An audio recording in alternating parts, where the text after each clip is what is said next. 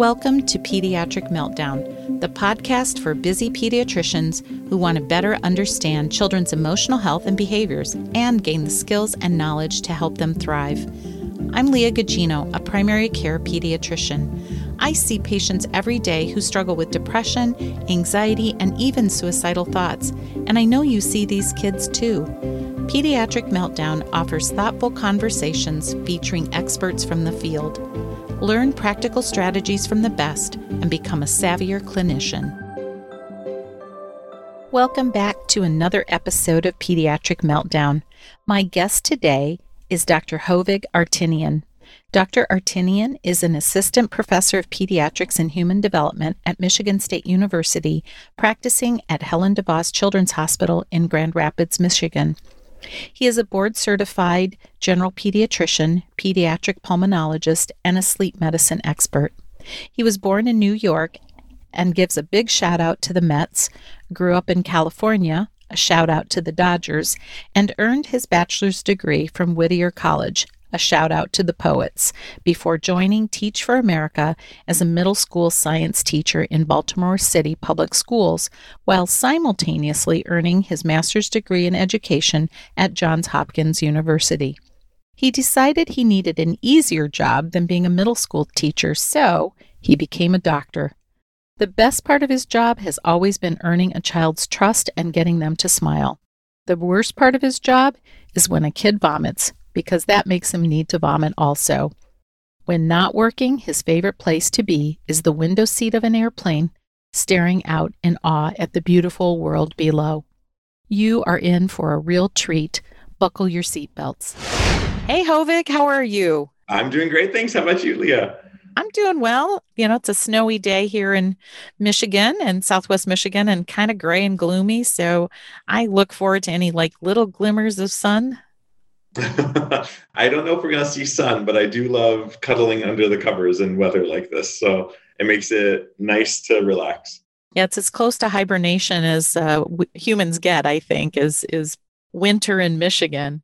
Well, I just wanted to start with your very, I think, funny story about how you got into medicine, because no one else has had that story. Sure. So I'm a career changer. I originally was a public school teacher. And so out of college, I was a little 22-year-old firecracker who was going to save the world, right? And so I had the privilege and opportunity of teaching 8th grade science in Baltimore City public schools. Say no more. That's when my hair loss started. Loved my kids, but 8th graders are just an interesting group of people, interesting humans.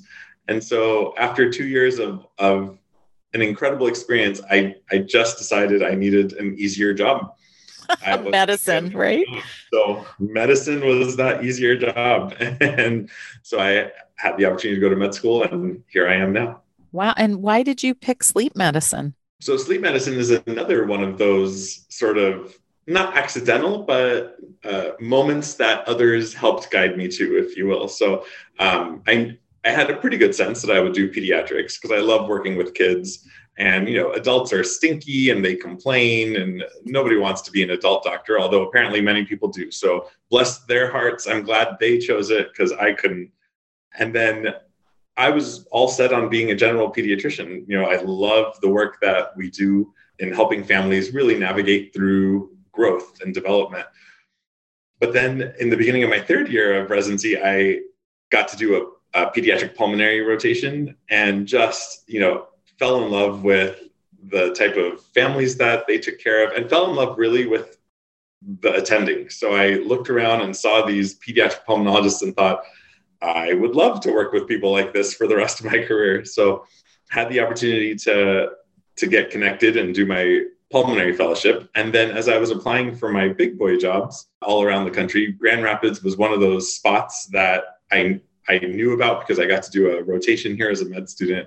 And I would love to give a shout out to Jerry Kasenich, because she was the program director at the time who sort of took a shot on giving me an interview here and set me up to do a rotation. But anyway, so Grand Rapids was on my mind. And so I reached out and they said they did have an opening for a pulmonologist. And when I came to interview, my division chief, John Shewan, who I think everyone in this community knows very well, as we're interviewing, he said, it's just one more year. You should consider doing a sleep fellowship. And at the time, I was exhausted, right? 4 years of med school, 3 years of residency, 3 years of fellowship. The last thing I wanted to do was another year of fellowship. So I think my response to him was like, I don't know if I want to like punch you right now, or what if one more year? But he's very good at planting seedlings in a very non-threatening way. And so that little seedling he planted kept growing. He even wrote me an email of like the top 10 reasons you should consider a sleep fellowship.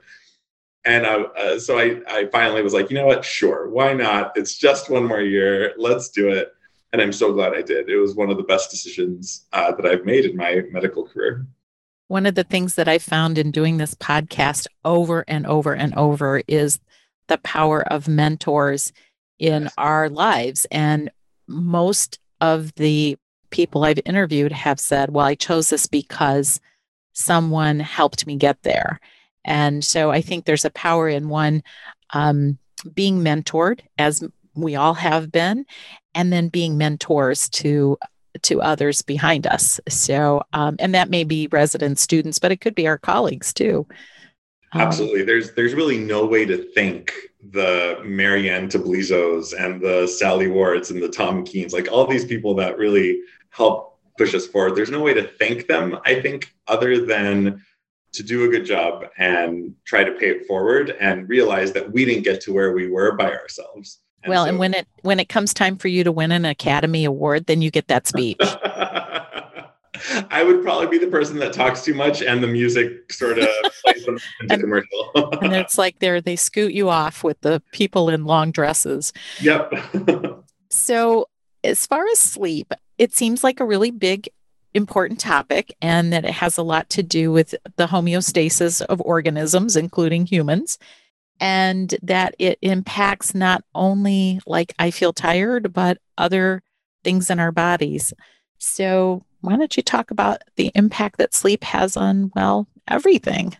It really does have an impact on everything, doesn't it? And I love that more and more people are becoming conscious of the fact that poor sleep or inadequate sleep can really lead to consequences in our ability to grow, to develop, to even just be a happy human in our interactions, both with ourselves and with others. And so I think as this consciousness about sleep is growing, more and more people are really wanting to make sure that they're getting a good amount of good quality sleep.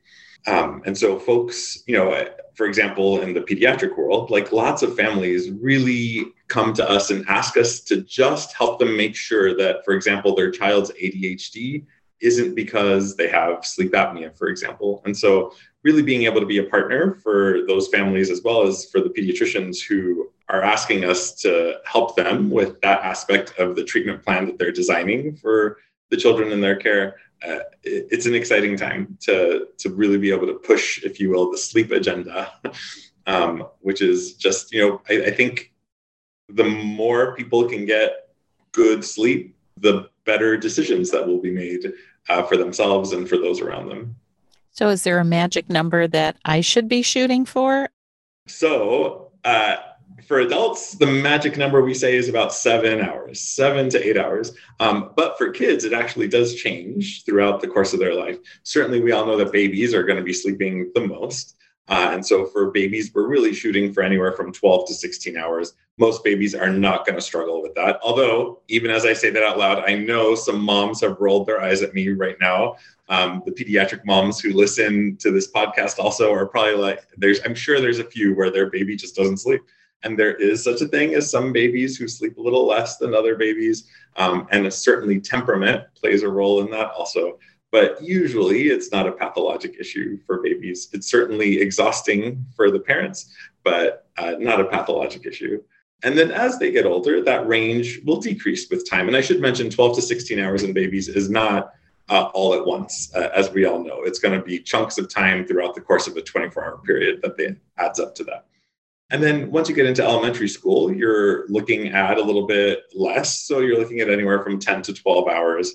And then as you become a teenager, this is where it becomes super important because most of our teenagers are not getting adequate hours of sleep because really they should be aiming for 8 to 9 hours of sleep. And so I say that, and I always pause when a teenager comes to me and has a concern for feeling sleepy throughout the day, because feeling sleepy could be due to insomnia if there's issues falling asleep, anxieties around adolescence. It could be due to, in a much less commonly, narcolepsy or some sort of true hypersomnolence disorder. But in teenagers particularly, it's a lot of the time due to a delayed circadian rhythm resulting in inadequate hours of sleep and some questionable sleep hygiene practices. And so being able to really work with them to fix those things, as I tell the families, this is totally curable. Certainly, if we do all the things that will cure this, if you're still sleepy, then it is my job to evaluate further and look for a hypersomnolence issue. But before we go down the path of something that's not curable, it's treatable, but not curable, let's make sure we fix the things that are curable first.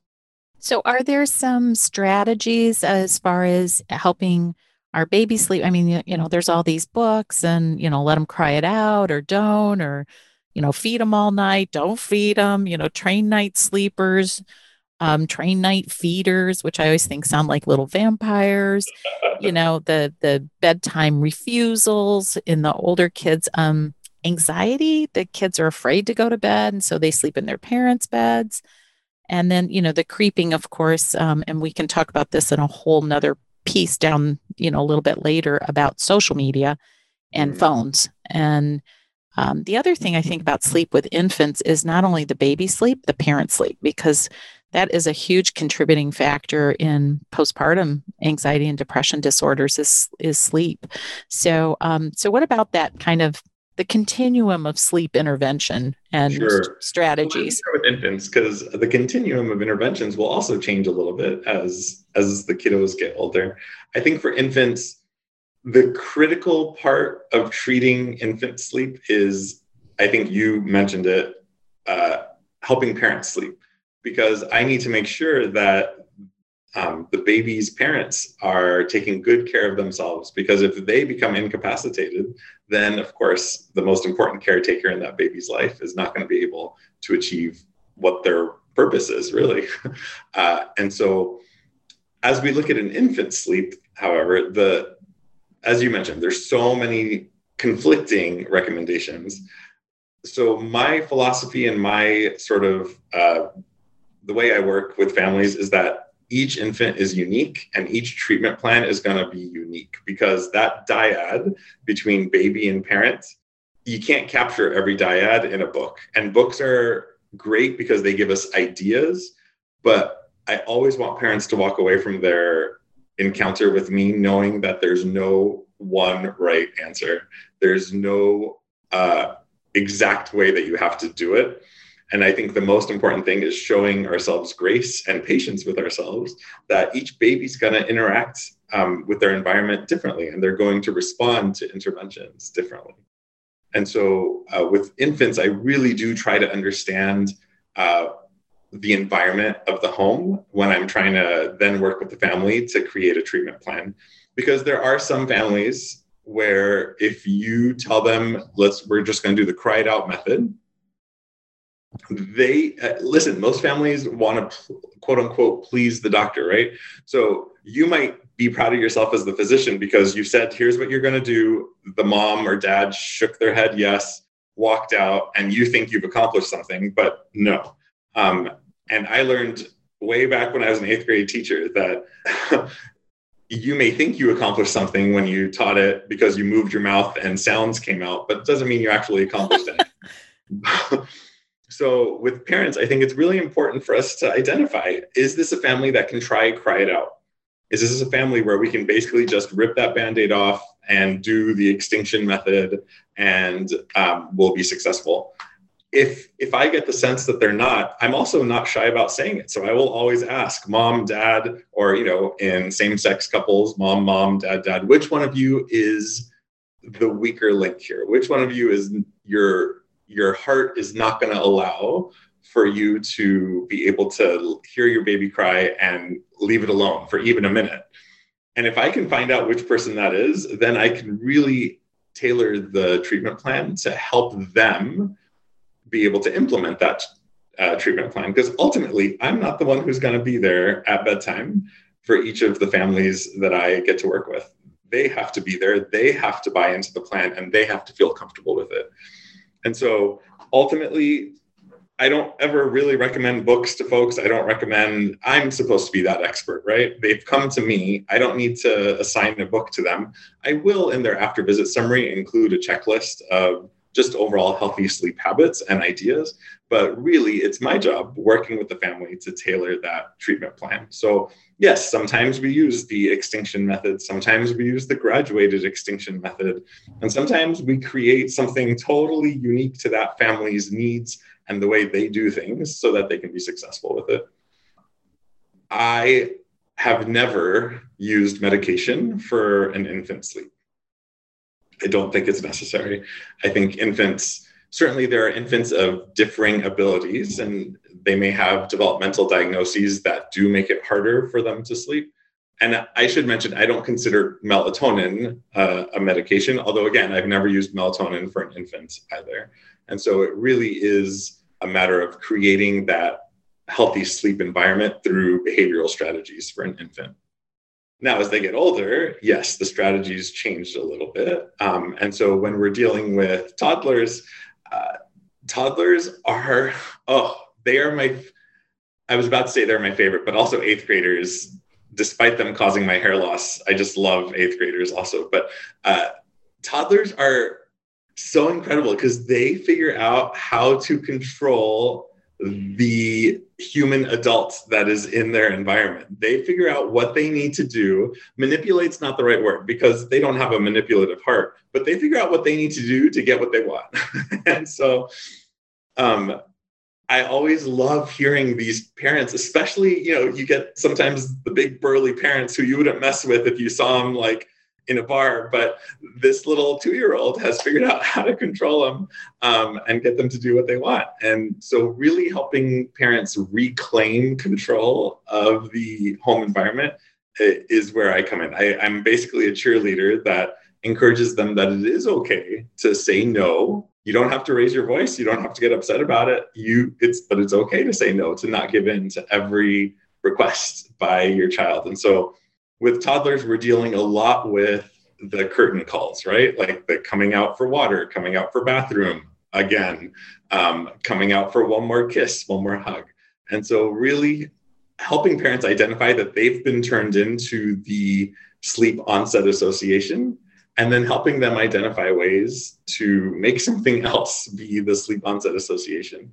Because ultimately, what I have to do is help them realize that the overnight awakenings are not pathologic. Overnight awakenings are actually 3 to 7 times a night. Almost all of us do that. But some families some parents will essentially be awoken every time the kid comes up because at bedtime, they have not yet figured out how to go to sleep on their own. And earlier you mentioned, could it be anxiety? Yeah, one of the biggest times we see this change is when you move a child from their crib to their big boy or big girl bed. That transition to that bed, for whatever reason, sets off certain triggers for the child. And also, now potentially they're seeing certain movies or certain cartoons, and their imagination starts running wild. And especially kids who are more verbal earlier, because they now have the words to create that imagination, but they don't yet have the emotional maturity to handle what they have created in their mind. That's where some of those fears and anxieties around monsters or ghosts or what have you start coming up.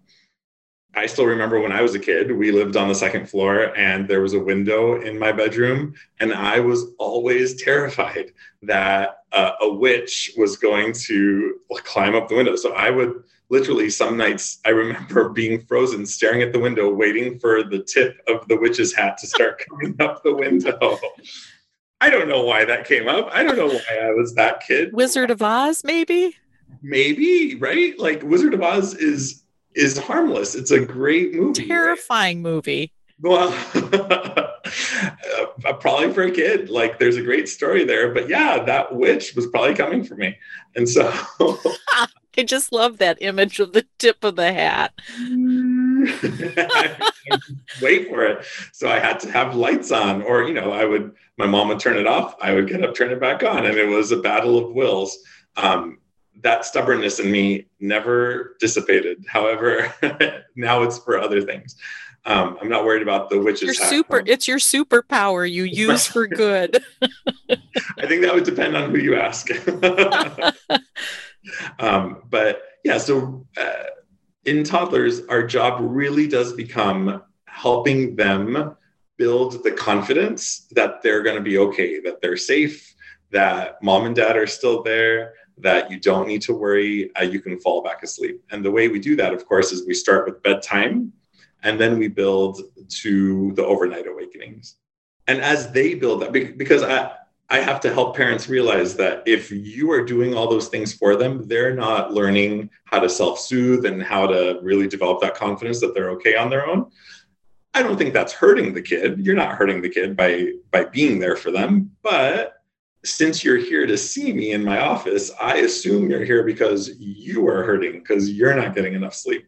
And so we can help turn this around through consistency of changing some of those strategies. Well, and it sounds like I was thinking as you were talking about toddlers and okay to say no. I think that would then translate into middle schoolers. I mean, I often think that teenagers, and no offense, but they're like big toddlers. They just have better language skills. And it's that same, I hear so often like, oh, my kid plays video games for 8 hours. Well, it's like, yeah, who's paying for the Wi-Fi here? You have some control here. Don't abdicate it. But I often have told parents, like, there's not a law about sleep, and, you're not in trouble. It's just, how are you doing? I said, honestly, most of us want to sleep and we want to go back to sleep. So I get why you bring the kiddo to bed. Mm-hmm. Maybe but if you're ready to change that now with an infant co-sleeping, I worry about that, of course. And I know that can be controversial too, but, most of us don't really want a kicking toddler in our bed. And, so I've talked about, well, you can make a nest, with them next to your bed and then kind of gradually move it out the hall and, just some different strategies. And I hope I'm helpful. Whether or not that's always goes well or not, I don't know. I love that idea because there's two places you can start sleep training. One is the kid's bedroom and the other is the parent's bedroom. And so when we talk about, well, put them in their bed, and then for the families where we do graduated extinction, you slowly start moving away each day. But the other way that some families can do it is that the child starts in the parent's bedroom, and then each day you move that out further and further. And so again, like you said, there's no law here. There's no one right answer. I will say for babies, room sharing, but not bed sharing, is what we recommend. And so by all means, especially if you're breastfeeding, please keep that infant in your room, but they should still be in their own crib, of course, sleeping alone on their back, and certainly not bed sharing. That's the safest place for our babies. Well, and I found where some of my parents, the reason they were sleeping with their baby was they're afraid their baby's going to stop breathing. And so they're afraid they would, it was fear. Mm-hmm. But the very fear that they are fearing is increased by the baby being in the bed with them. And, I've often said, I get where you are coming from, but if that baby is smothered and, you didn't mean to, of course, you'd have to live with that. So let's talk about ways that you can be a little bit better. I know for me with my second, I had a lot of postpartum anxiety. And so I was terrified that she was going to stop breathing. She was in a bassinet next to me, but every time she moved, I was awake. So finally, we moved her in a room next to us, which happens to be our bathroom, which is big, and it was the warmest room in the house. So it worked out just fine. But I couldn't sleep. It wasn't her. It was me. Yeah. Do you think there was a trigger that for your second child led you to have those increased anxieties and fears? She got sick. She was in the NICU. afterwards. So I think I was worried. My first one, I had terrible sleep because of anxiety, and I just didn't recognize it until much later that that's what was going on for me. And back in the day, my daughter's 34. I didn't know. I mean, nobody asked me, "Are you okay?" And I just thought I was a bad mom. So, I remember one night I woke up and I handed my husband the baby and he said, "Where's the baby?" And I had handed him my pillow. I was so disoriented. I mean, Wow. she was fine and sleeping in her bassinet. I was just losing it. Hmm. And so I think that there are those factors. I frequently will tell parents, look, there is no shame in having postpartum struggles. I mean, it's not like you get up in the morning and go, God, I hope I can feel super crappy today and be worried and sad. You don't want that, but it's a real thing. And, sleep is a big part of that. And I think support. I mean, and, we try real hard in pediatrics now to ask our moms, how are you doing? We screen them. We use Edinburgh screens and look for it. And those things are important. And again, with those other kids, the older they get, those anxieties, those kids with anxiety, I mean, it's real for them. Those monsters are real. I know one of my kids too, we use like the dream catcher, let's hang that over the bed. We had all kinds of stuff that we thought would be clever and, that eventually worked. But Absolutely. No, to your first point, I think thankfully in my residency, that was a really big point, really trying to support our parents postpartum and helping them feel that it is absolutely acceptable and you are not alone when you need to ask for help, because some of those feelings you're feeling may seem scary. And the last thing I want you to do is, like you said, feel like it's because you're a bad parent, because that's not the case at all. And so it's really a matter of helping them almost normalize it, that this is okay. This can be part of postpartum. And the person that's best positioned for that to help them identify it early and then help them through it is the general pediatrician. There's nobody else who's going to see that parent as frequently in the postpartum period. And so I really did view my role as a general pediatrician as supporting that triad, I should say, all the parents who were involved, and really also sometimes helping them either include more of the grandparents' suggestions or helping them gracefully ignore some of those suggestions so that they didn't feel overwhelmed. So, right. There is a great Instagram site called Postpartum Stress that I really like. And it's a cartoon that they do, and it'll be, how are you? And the mom says, fine. And in the big bubble above her head is all the, I feel terrible. I'm afraid I'm going to drop my child down the stair. I mean, it's all that intrusive stuff that happens for a lot of moms. And so I love that. And I'll put a link to it in the show notes for listeners. And, I think certainly our colleagues in, nurse practitioners, our PAs, family medicine docs, we're all in that same spot as pediatricians. And, we are that first line. And I think it's okay when we ask, and I tell parents, I said, hey, there's no shame in this. I went through it and I would not want that for you. Mm-hmm. So if you're having trouble, and we've had moms that have said, thank you so much for asking me. Yep. So I think that's really key. And that's often the first thing I ask in a well visit is, how are they sleeping for you? Regardless of the age. Let's talk a little bit about sleep treatment. So is it medication or is it something else? So, yeah, this is always a tough question because some families come in with certain expectations of what I'm going to do. And could you fix it real quick, please? Correct. Wave your magic wand and be done with this. And I wish I could do that. I always shake my pen and try to make it work, but no sparks come out. And so I really do want families to feel supported, but I also don't want to expose a child to medications that they may not need. And so I always, in the first consults, try to get a good sense of their sleep environment, their behaviors, strategies, and cognitive beliefs around sleep. I always, and this is what my mentor in my sleep fellowship taught me, Dr. Rosen, one of our vital signs in a sleep consult should always be the sleep schedule.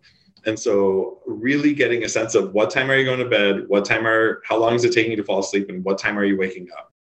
Both on a scheduled day as well as a non-scheduled day. I used to call it a school day and a weekend, but COVID kind of blasted what a school day is out the window. Now, as kids are returning to a more traditional schedule, of course, we can return to that vocabulary as well. But really getting a sense of what that schedule is, because to use a teenager as an example, and I should mention what I'm talking about first here is normally developing children. I'm going to give you a slightly different answer for some of our differently abled children. But for a normally developing child, let's use a teenager as an example, their school night, they might cognitively know that I need to get more hours of sleep. So on a school night, they try to go to bed at 9 p.m. They don't fall asleep till midnight, and then they wake up at 6 a.m. But then on the weekend, it doesn't occur to them that what they're doing is essentially playing video games. Then they go to bed at around 1 a.m., fall asleep right away, and wake up at 10 a.m. Is this a kid that needs some sort of sedating medication? No. In fact, there's no sedating medication that I can give them that's going to put them to sleep before their internal circadian rhythm is ready. And so that's where I will get kids who will come to me sometimes and they'll say, most have tried melatonin, but some doctors will put them on trazodone or clonidine or what have you, and they'll say that none of it works. None of the meds have worked. And when I get to that sleep schedule, it's no longer surprising to me that it doesn't work, because they are essentially trying to go to bed on a school night several hours before their circadian rhythm is ready for that. And so the treatment there becomes shifting your circadian rhythm, not trying to sedate you at the bedtime that you're trying to force upon your body. And that's how we get success for those kids. So in those kids, do I need a medication? No. We do use melatonin at a very low dose, 0.5 milligrams to 1 milligrams at dinner time, so a few hours before their desired bedtime, because that has been shown to help start advancing the circadian rhythm. And the other thing we do is light therapy in the morning when they wake up. Now, somebody who's waking up at typically 9 or 10 a.m., if I get the sense that that's their internal clock, I try to make sure to tell them not to try to stand by the light when they wake up for school at 5 a.m. Because ironically, that might actually be worse for them if I try to shift it too fast, because there is core body temperature minimum. I'm geeking out here, sorry. Nope, totally fine. All right. I'm a geek out with y'all on the circadian rhythm. Essentially, the core body temperature reaches a minimum, and then a few hours later, we wake up. If you are exposed to bright light before that core body temperature minimum, then you will actually further delay your sleep onset and sleep wake time. But if we expose you to the natural light an hour or two after your core body temp minimum, then that is actually a very potent way of advancing your sleep schedule. And so I always want to make sure for the teenagers who are waking up at 5 a.m. on weekdays, but 10 a.m. on weekends, that we actually start the light therapy around 10 a.m. and slowly start shifting back from there, the timing of the light therapy, to make sure that I'm not inadvertently delaying their sleep schedule. So what time is the light therapy? I mean, what exactly do you use for light therapy? Like they stand in front of a light bulb, or what do you have them do? Thanks for asking that. So here in Michigan, as you know, I moved here from California 2.5 years ago. I wasn't aware that there are places where you don't see the sun till, like noon, or if at all, some days, some weeks. And every day for like the past 2 weeks. Yes. Like, where is it? Does it still exist? So in Michigan, I have to recommend a light box. And so light boxes are not typically covered by insurance, but they're available like on Amazon or, some sort of online shop. And we tend to recommend about 10,000 lux, and you essentially you expose yourself to it for about 20 to 30 minutes in the morning. And so if this is for families where maybe there really is no other option because they otherwise have to go to other indoor facilities. For some families, particularly during COVID, and particularly when the weather is nicer, I will recommend to them you wake up, you put some clothes on and you go outside for a beautiful walk. And that way you're getting your blood moving, you're exposing yourself to natural light, which is the most potent medication I can give you for advancing your sleep schedule. Wow. So walk me through. I am a teenager and I am going to bed at midnight because that's when I get tired. So the parent trying to tell the kid to go to bed at 9, that's like not going to make any sense. And they're going to just wake up. I mean, I often tell those kids, like, get up and sit in a chair, do something quiet, not with your phone. And when you're sleepy, then try again. But if your natural sleep is going to be at midnight, trying to push it to 9 is not going to happen. So I go to bed at midnight and it is a school day. So I have to wake up at 6. Yep. When do I do the light therapy? So at that point, of course, you maybe wait till you're at school and then maybe do it at your 8 a.m. class. Okay. Because it would still be dark, especially. So that's where me finding out, let's say that you're waking up at 10 a.m. If you're waking up at 10 a.m., most likely your core body temperature is around 7, core body temp minimum is around 7 a.m. because it's usually about 2 or 3 hours before you wake up. And so if you're waking up typically at 10 a.m., like that's your normal rested wake up time, that tells me I should ask you not to do your light therapy till after 7 or 8 a.m. So if I tell you do 8 a.m., and so this is where, sometimes we have to write school notes, but as long as you're trying to move it back, right? By doing it at 8 a.m., then that's trying to move their sleep back. Is that right? Exactly. Yep. We're trying to advance their sleep schedule. So advance meaning instead of going to bed at midnight and waking up at 10 a.m., I'll advance you to 10 p.m. sleep time and 8 a.m. wake time, or keep marching back, maybe 9 p.m. sleep time and 7 a.m. wake up time, etc. I feel like I need a whiteboard with that. Is there an article or something that would be like I could read about that? The actual.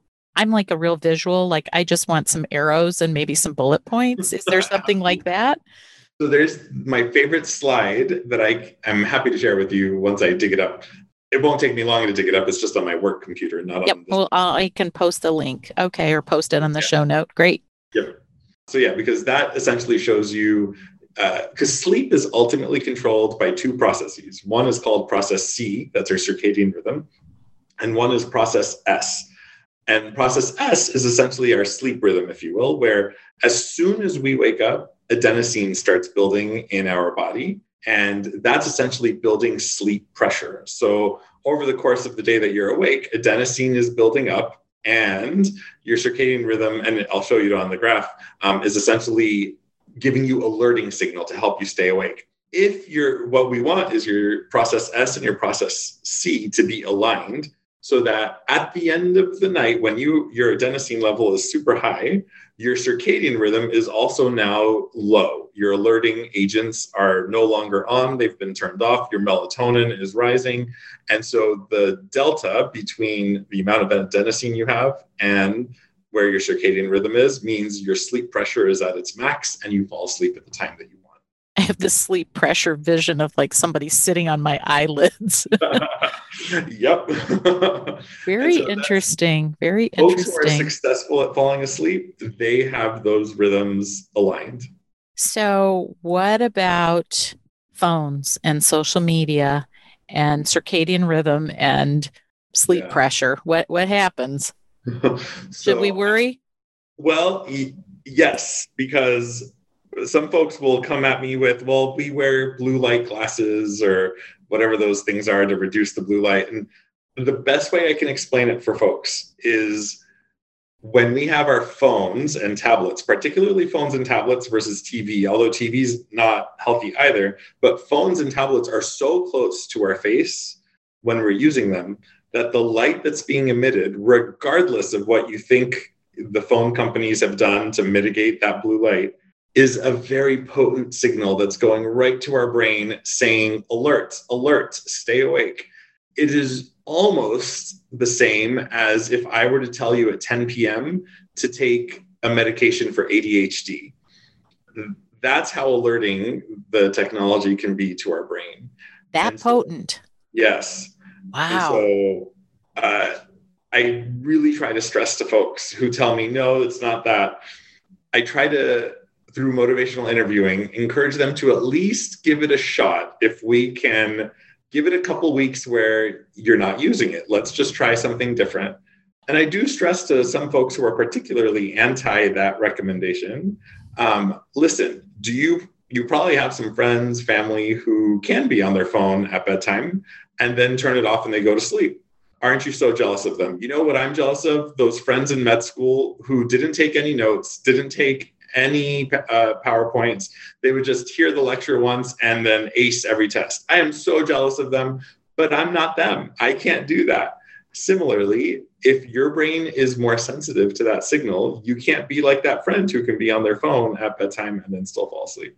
And so really trying to encourage folks who are coming to see me for this issue that the phone is the antithesis of the treatment that we're trying to implement for them. And I will not prescribe a medication to counteract that until we get that part fixed. So speaking of a medication that you wouldn't prescribe, but they do, what about marijuana? Because I hear a lot of teens say, I use marijuana before I go to sleep. Yeah. So I think marijuana is being used a lot more than we want to potentially admit to ourselves as a medical community. I can't speak to the safety of it. What I can speak to is that in the still developing brain, there is much more deleterious effects of use of marijuana than in the more established brain, if you will.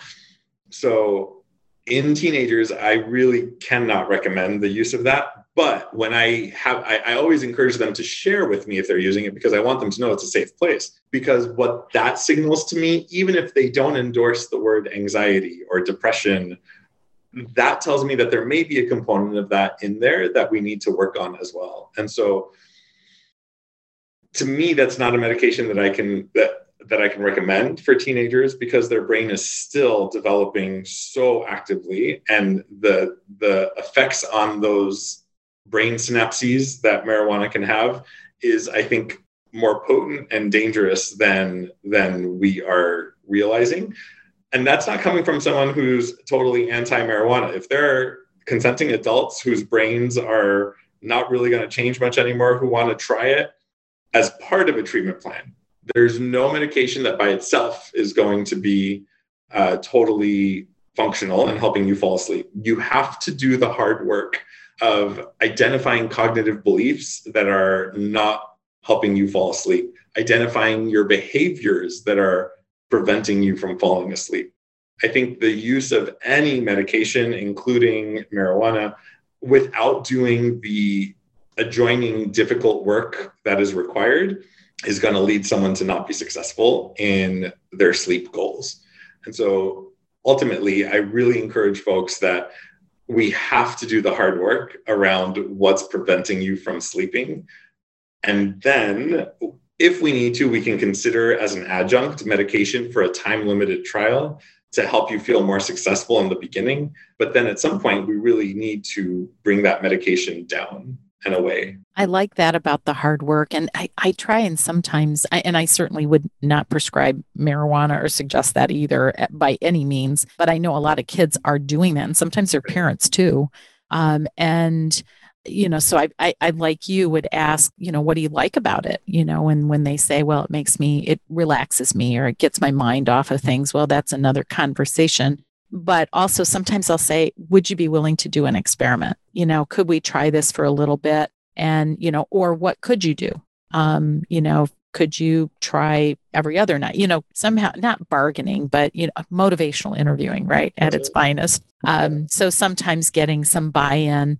And I've actually kind of written prescriptions, about your sleep and how we're going to do this, and some, like stepwise, let's write it down and then see them. I have them come back in a week or 2 weeks, or now I can have them use the portal. Why don't you send me a message and give me an update? And motivated kids will do that. Absolutely. And I think it's another one of those examples where certainly I'll document recommended, do not use marijuana. But if all I did in the office visit is say, no, you can't do that, you need to stop that right now, I might feel better that I told them what to do. They're not going to listen to me.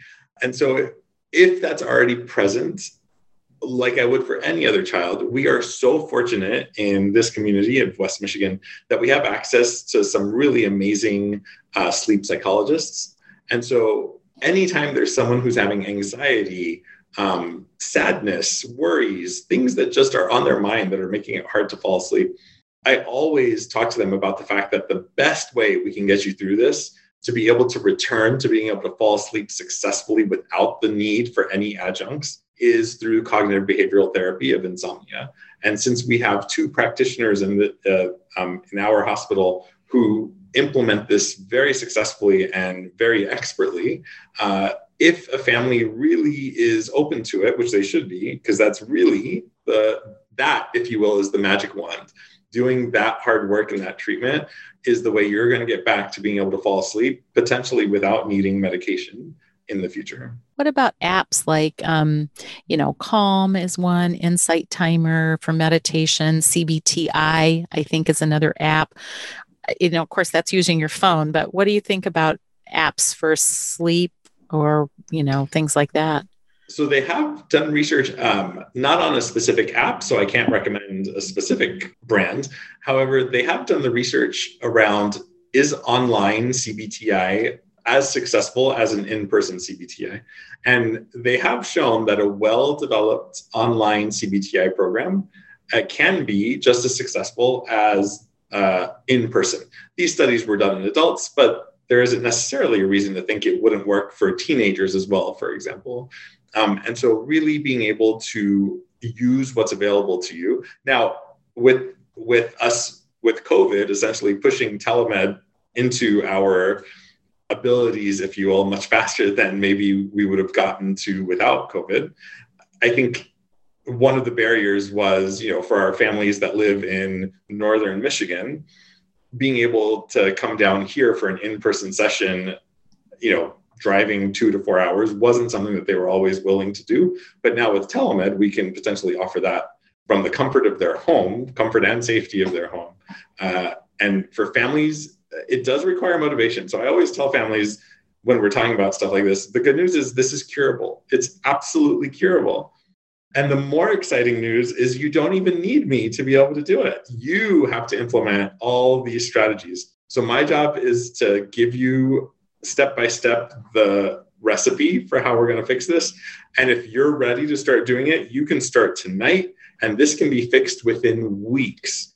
It's not going to, and that's the other thing I always want to stress is Rome wasn't built in a night. Your sleep problems didn't occur with just one bad night. They have developed over the course of weeks and months, sometimes years. The expectation that we're going to fix it in 1 or 2 days is unreasonable. And so really the process of turning the ship around takes time, it takes consistency, but it is absolutely doable. I love that. I mean, I think that's a great take home right there to say to family, this is curable and it is absolutely exciting and you can do it without me. And you can see results in a few weeks. Sounds like a commercial. It does. So, and that sounds like something a primary care person could do before they get to you, right? Well, I would, here's the thing. I think as healthcare has changed, for some of our primary care colleagues, it is no longer reasonable for us to expect them to be able to have half an hour or 45 minutes to really sit down with the family and go through some of these steps. And so, yes, is there any magic to what I do? There really isn't. But the magic is that I have the privilege of more time, which some of our primary care colleagues don't. And so certainly a primary care colleague who has the time absolutely has the ability. But if you don't have the time, I'm certainly not going to hold that against our primary care colleagues. Well, and I think what we do have the time for is the prevention piece and the advice piece on the front end. And then for those of us who are lucky enough to have social workers in the office or psychologists, some of that history piece could be something they could help with. So maybe there are some other steps, but knowing that we have people like you that we could refer to, because we think that the reason to refer somebody to sleep is for a sleep study.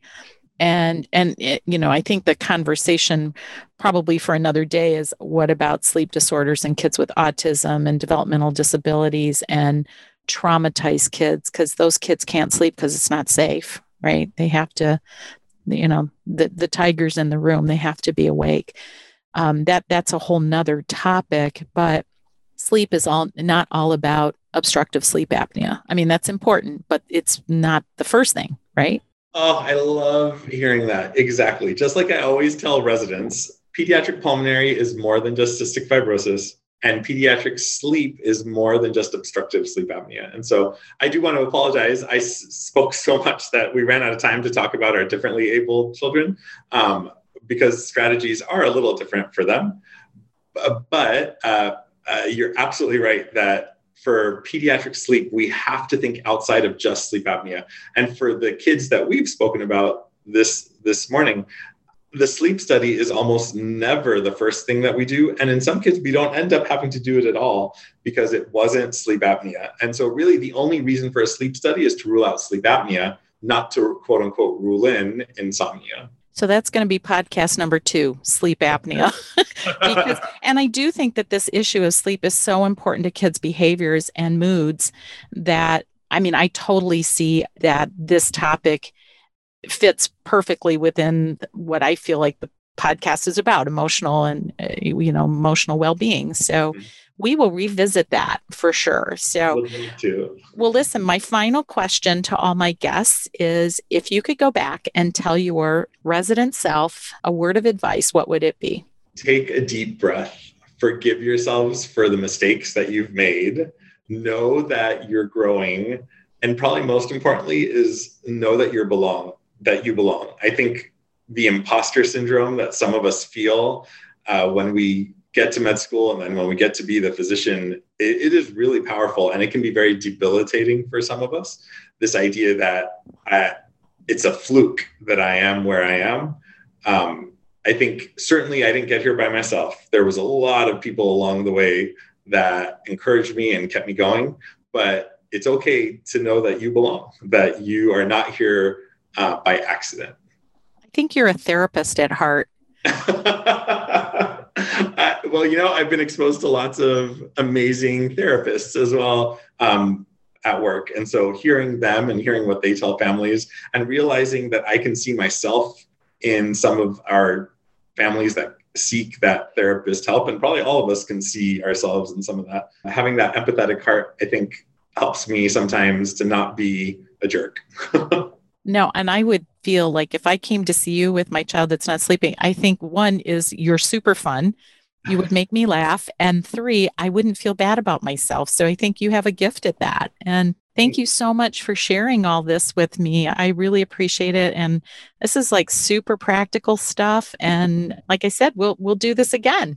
I would love to. This was fun. Thank you again for the privilege of being able to chat with you. Absolutely. My pleasure. Well, have a great day.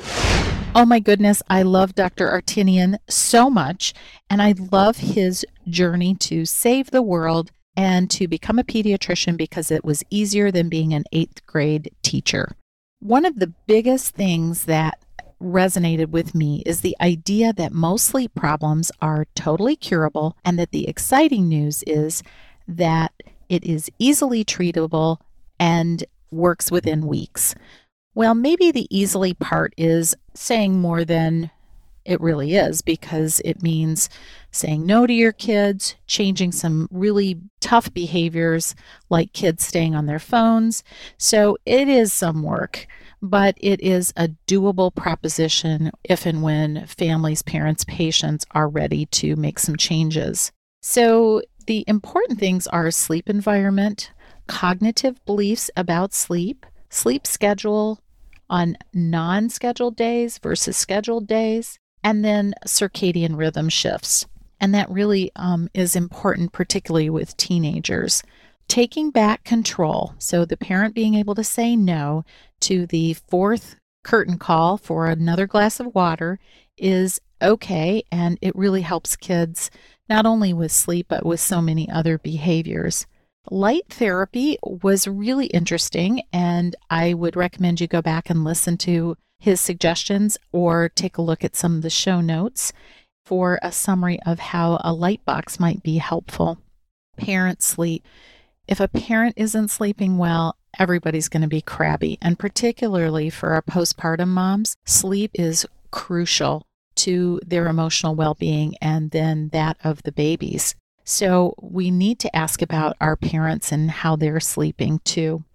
And finally, his recommendations to his younger self, I think, really pertain to all of us, and that's to take a deep breath, forgive yourself, and remind yourself that you're not an imposter and that you really are an expert, and own that. It's really okay. So again, thanks so much to Dr. Artinian. I hope you feel comforted by his words, and find some take-home points that were really doable things to share with your patients and families.